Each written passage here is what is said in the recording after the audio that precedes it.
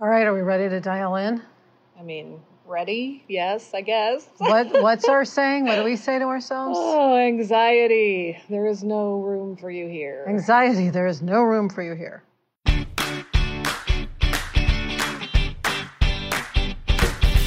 Hi, and welcome to Happier in Hollywood, the podcast about how to be happier, healthier, saner, more creative, more successful, and more productive in a backbiting, superficial, chaotic, unpredictable, fundamentally insane world. I'm Sarah Fain, a TV writer and producer living in LA, and with me is my high school friend and writing partner, Liz. That's me, Liz Craft. On this podcast, we talk about being writers in Hollywood, how we balance a career and friendship, and how to survive the war of attrition that is life in Los Angeles. In this episode, we're going to talk to one of our favorite actors, the fabulous Deacon Lockman, about identifying pain points. And then we're going to discuss the psychology of documents. Sounds intriguing, doesn't it? Then we have a Hollywood hack that's perfect for flu season. And the hot spot that is Hugo's yielded yet another celebrity sighting. But first, a quick update. Yes, we wanted to remind everyone that our friend Nichelle's show, Truth Be Told, is available now on Apple Plus TV. Yay! It premiered December 6th. We talked all about the show with Nichelle in last week's episode, number 134.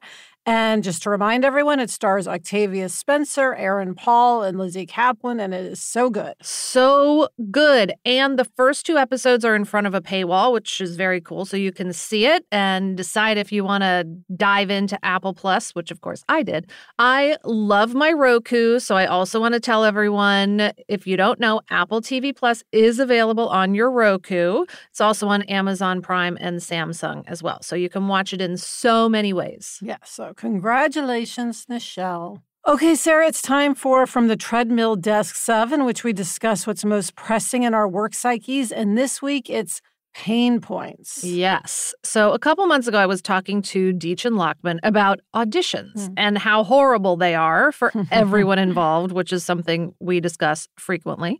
And Deacon is an amazing actor. We've worked with her a couple times. We worked with her on Dollhouse and on The 100, but she's been in so many great shows. Agents of S.H.I.E.L.D., The Last Ship, Altered Carbon, Animal Kingdom. She's one of the loveliest people we've ever worked with, and she had this brilliant insight about pain points. Yes, so we asked her to come on and discuss how she identified her audition pain point, which was going physically into auditions, and what she did about it. Deacon, welcome. Welcome. Thank you so much for having me. I'm so happy to be here talking to you guys. It feels like it's been forever. I know. So let's just dive into what a pain point is. Can you explain that? Right. Well, this was a conversation I was having with Enver many years ago now, I guess maybe 6 years ago or 5. And he was talking about some conversation he was having with his brother, who's like very much into life hacking and all that sort of stuff. And let me just interject. You mean Enver Jokai, who was an actor also on Dollhouse. That's correct. He's amazing. Yes. He is wonderful. And he's, that show was incredible because not only did I get to work with, the most incredible people, but, those relationships just kept going on and beyond the show. And because of Enver, I met my husband and, now I have a family. So he's a big part of why my life is the way it is today. Wow. So Enver and I were living in the same building for probably about 6 years. And we would help each other a lot with running lines and auditions. And, we were basically like family. So he came in one day talking about pain points and removing pain points from your life. And at that point, I love acting. I love everything about it, actually doing the work.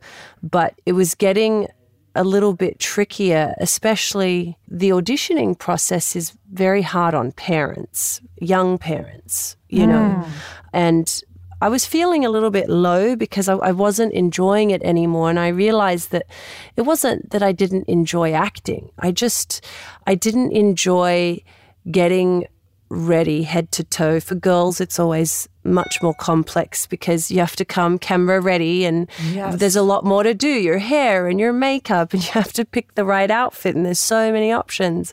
And then you have to get a babysitter and, you know, that part of it was becoming a real challenge. And I didn't want to throw the baby out with the bath water. And I realized that the only thing I really struggled with was getting a babysitter, getting, you know, head to toe ready, and then going and realizing that I was just like, most of the time, just an option to show to the producers. It wasn't like there was already interest. It was just like, well, these are the girls we're seeing between this age and that age, and they, you know, we're just getting our sort of foundation to show the producers. And I realized that with technology now, at that part of the process, you don't really need to, you know, invest in getting a babysitter and driving and parking and getting ready head to toe, because we have all this amazing technology. I mean, even the fact that we're speaking to each other now with a mic plugged into a computer, why not take advantage of that? So I'm not saying that I don't enjoy going in the room. I just realized that my pain point with the whole process of acting and just the business of it was going in and dealing with all of the logistical things with having a baby when it was just very early in the process. Right, because very often when you're first going in, and I should say auditions are a pain point for writers and producers as well, because so often in those early stages, someone will walk in and you know they're not right, but you still have to sit there for 5 minutes, 10 minutes. They still have to deliver this full performance and do all of the prep work that comes with that. And you just know, literally sometimes in 5 seconds, oh, this is not going to work out. It's a lot of work. Yeah, it's interesting on both sides. It can be a pain point. Yes. Just one funny thing in Dollhouse. Remember, we were in an audition and there was an earthquake, and we and Joss Whedon and the actor all ended up under the conference room table. So that was definitely a pain point audition. Yes. That's hilarious. Did they end up getting the job? They did not, sadly. Oh. They should have. Yeah.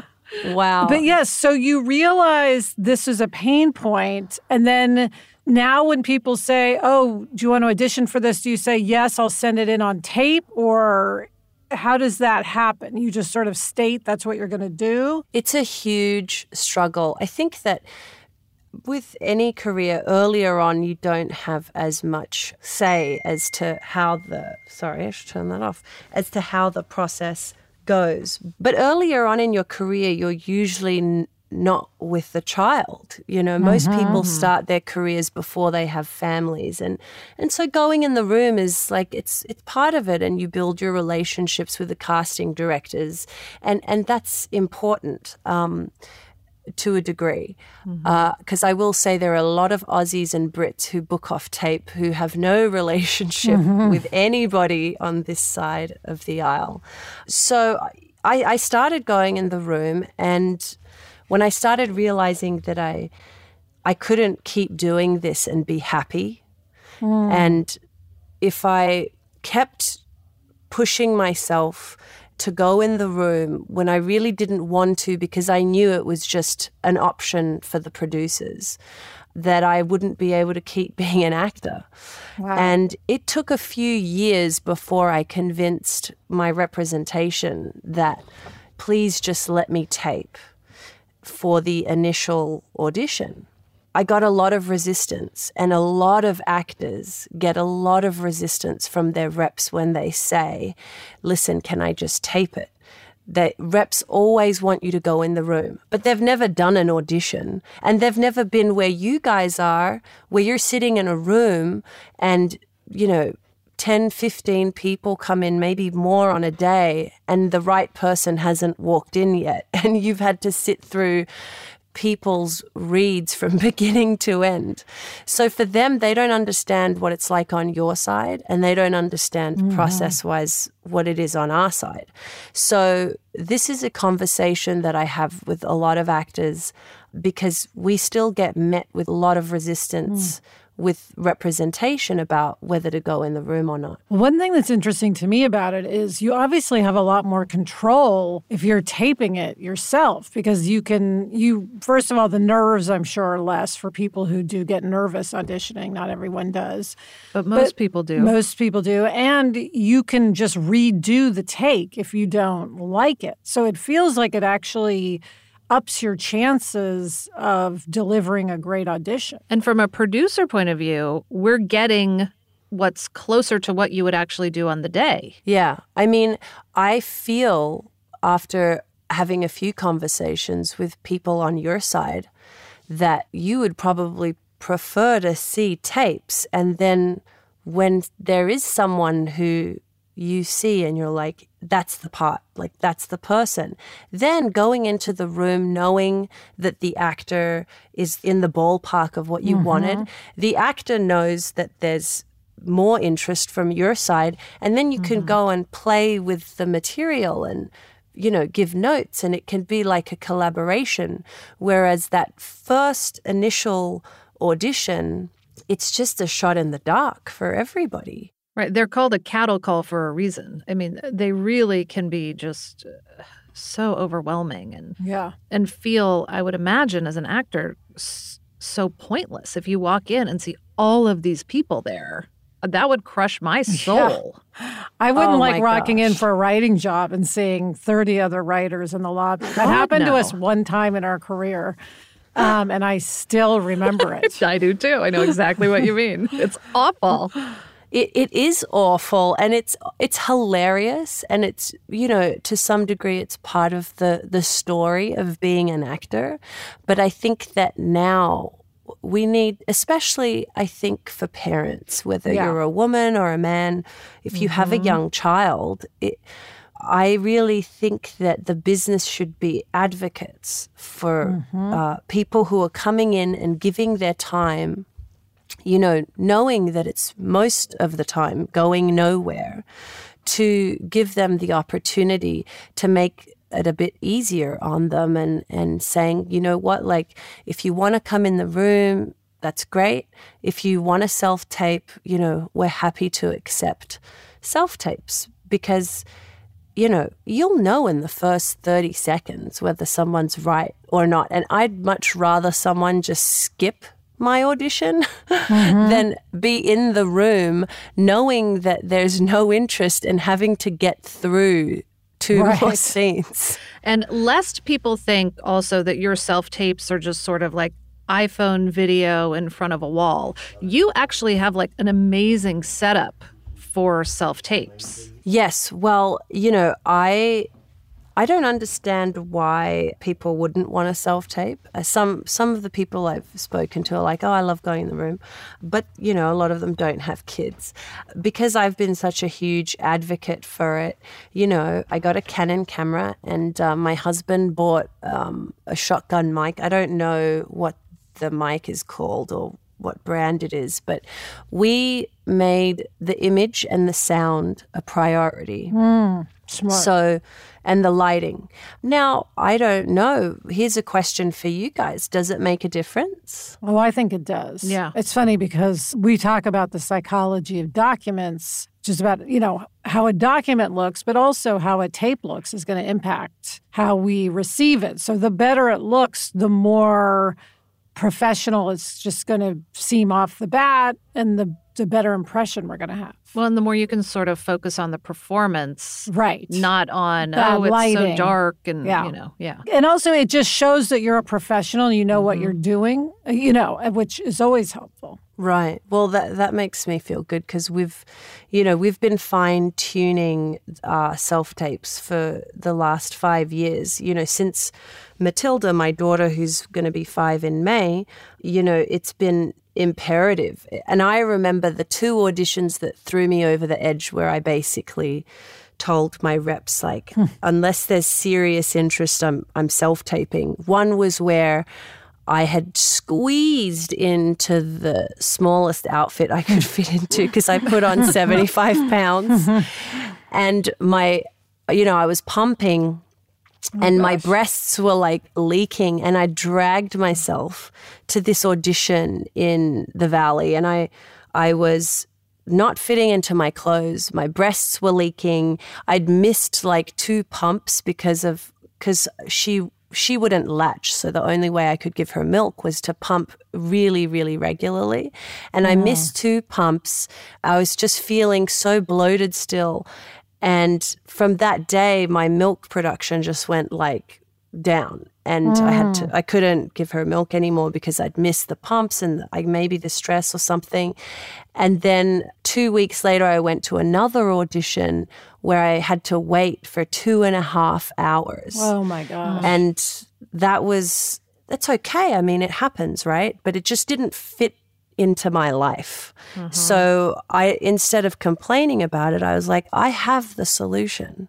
I have the solution to this. And it's just embracing the technology that I've been using, but giving myself some boundaries in terms of like when I will actually walk into the room. Well, Deechin, I love that you, one, identified this pain point and that you're advocating for yourself. And I think we all should sort of take your lesson, even if we're not going in and doing auditions.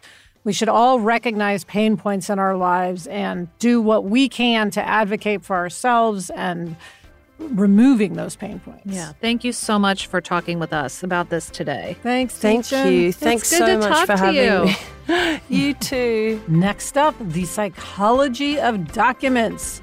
Weirdly, this is one of our favorite topics. But first, this break.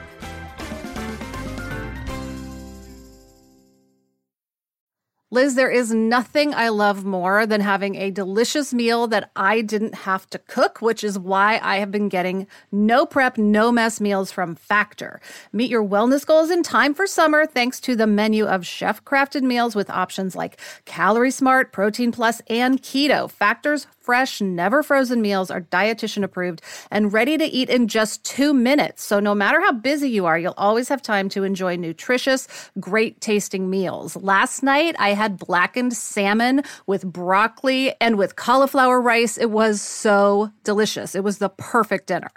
Head to factormeals.com/HIH50 and use code HIH50 to get 50% off your first box plus 20% off your next month. That's code HIH50 at factormeals.com/HIH50 to get 50% off your first box plus 20% off your next month while your subscription is active. Okay, it's time for our segment, The Craft and Fane, about the craft of writing. Some people think it's an art. We think it's a craft. And today we're talking about the psychology of documents. Yeah, so what do we mean by this? We mean how you feel when you look at a document, whether it's a script or a brief or a book or a Post-it note. How a document looks on a fundamental level impacts how we feel about it, and we're not even aware of it most of the time. Yeah, especially, Sarah, in a professional context, how a document looks is critical. Yeah.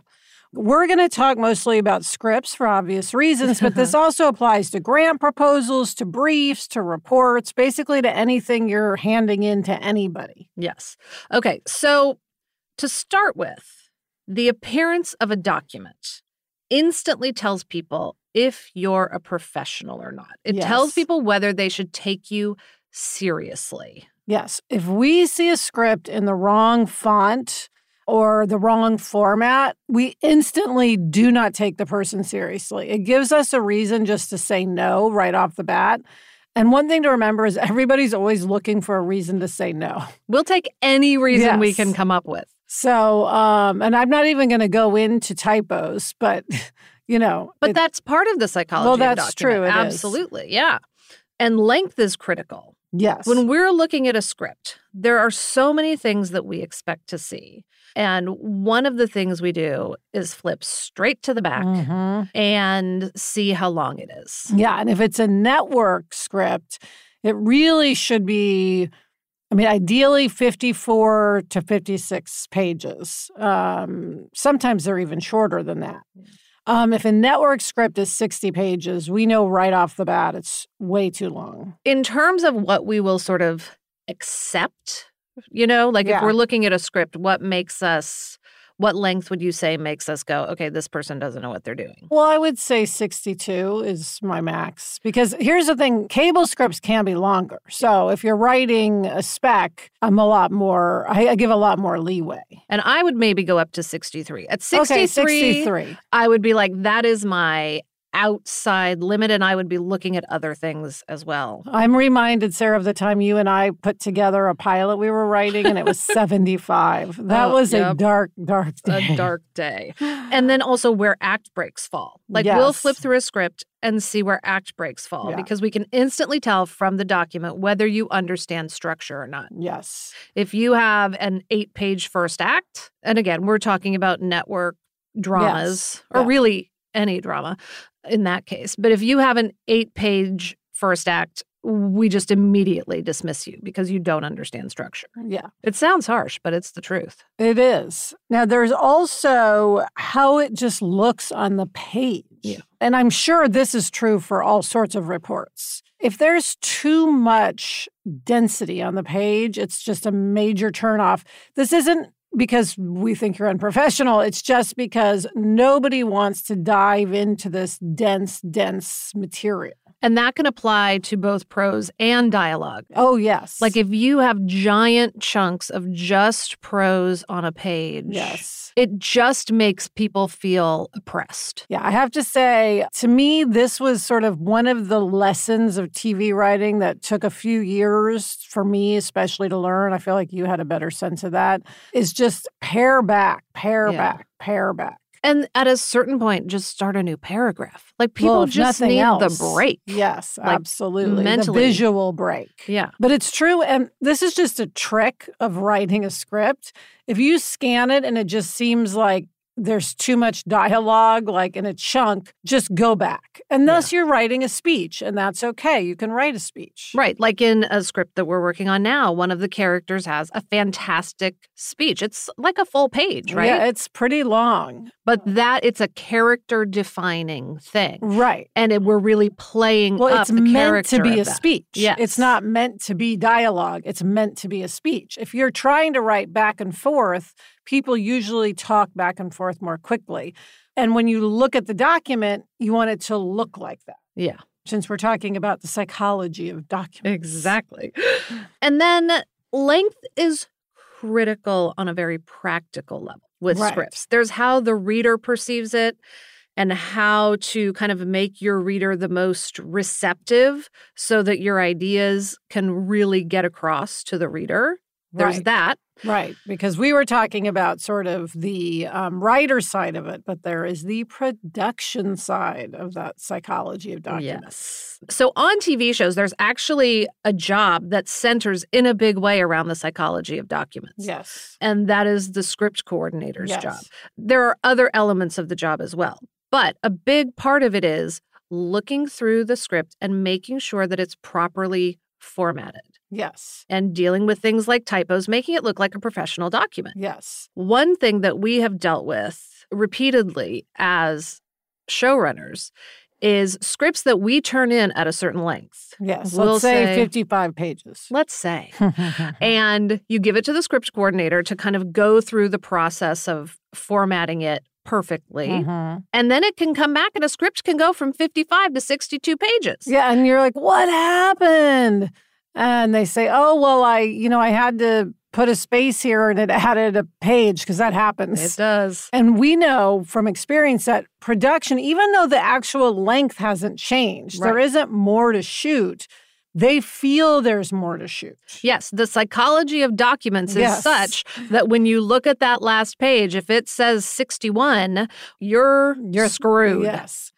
And so what we always say to script coordinators is if something bumps down to another page, come get us. Do not send it out. We do not want this document going out at 56 if we think it's 55. We had a script coordinator who just, for whatever reason, wouldn't embrace that philosophy. And we ended up having to fire this person. Yeah, we ended up firing him. It was some other things as well, but it's like it's very serious because executives get it. Oh, and it they leads think to phone calls and meetings and crises about the budget, even though, again, there isn't actually more to shoot. Right. On the production end, a production team, when they get a 60-page script or a 62-page script, suddenly you have a line producer who's absolutely panicked versus a 56-page script when it's just a formatting thing. Yes. Yeah, because ultimately, especially when you're writing things that are going to get produced, scripts are not just an emotional experience. Mm-hmm. They're tactile, they're visual, and the experience of the document has an impact on how the material is received, and they all work together. Yes. From little stuff like don't let a double dash fall onto the next line by itself. That can drive us mad. Insane. Or a word just by itself on a line sometimes. To big stuff like making a professional script look like a professional script. Liz, I was thinking about this poem by E.E. Cummings. It's called, I honestly don't even know how to say the title. It's the word loneliness, and then in a parenthetical after the L is a leaf falls. So however you want to say that title. But that is the whole poem. And it's a perfect example of the psychology of documents. I think I read the poem in college, and it made such an impact on me that I still remember it. So we'll put a link to it on our Happier in Hollywood website in the show notes. It's worth looking up this poem by E.E. Cummings. It's literally everything that we're talking about wrapped up in one beautiful poem. That's why E.E. Cummings is E.E. Cummings. Exactly. Next up, a Hollywood hack for anyone who has to talk a lot. That includes us. Or sing, or who just has a sore throat. But first, this break.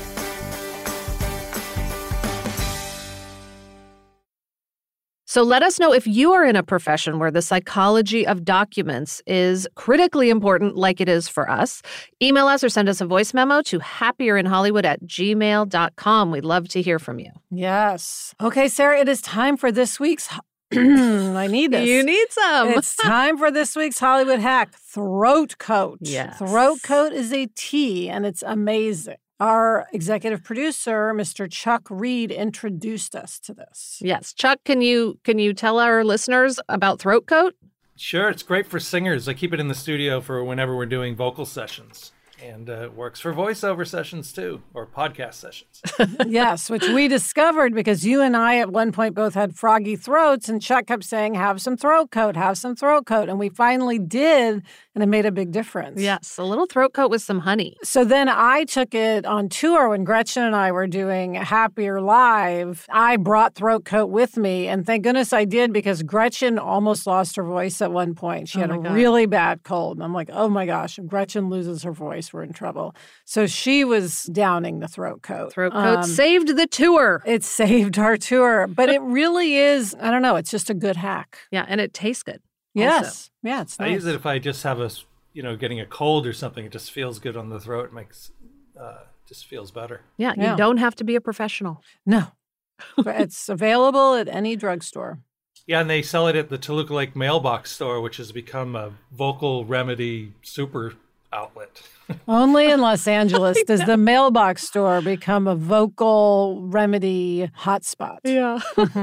Oh, and speaking of hotspots, who knew that Hugo's was going to be such a hotspot for celebrity sightings? Yes, it is time for our celebrity sighting of the week, and we had a great one at Hugo's yet again.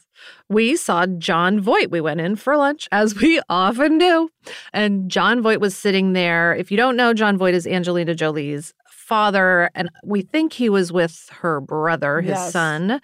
But it was funny because I saw him, and then I was like, ooh, it's Jon Voight at the table by the door. And then Liz did the classic, I'm going to go to the bathroom and wandered through the whole restaurant because she thought I meant the other door. Yes. Looking for him. It made sense, I have to say, because I was looking near the front door. Yes. But you were talking about the side door. But yeah, I mean, Jon Voight is huge. He's been in everything from Gunsmoke to Deliverance to Return to Lonesome Dove, Mission Impossible, Varsity Blues, 24.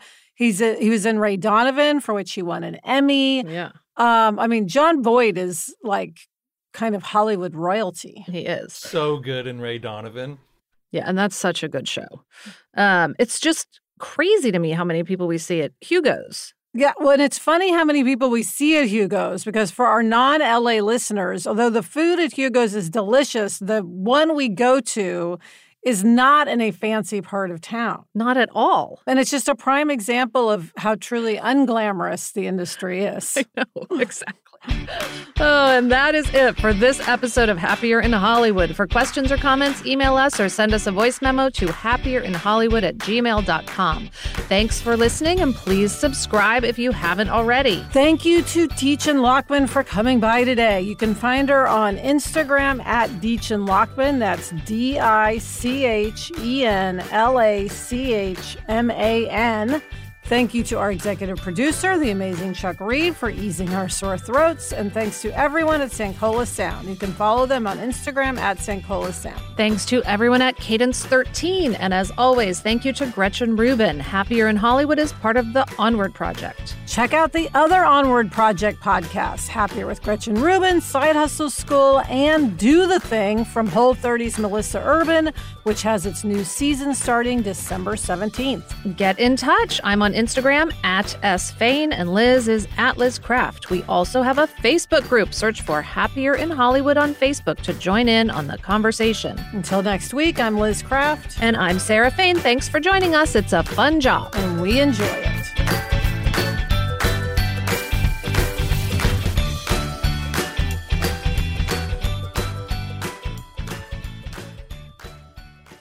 I realized we're like at a point now where we're getting rid of Christmas traditions. Like we had so many. You've done a good job then that you can pare back your Christmas traditions. No, it was untenable. I don't think we have any. You can't go to Disney on Ice and go to Descanso Gardens and go to the Zoo Lights and go to the tea room. And like It's Violet too was much. just like, okay, we don't need to do all of these things. She put the kibosh on it.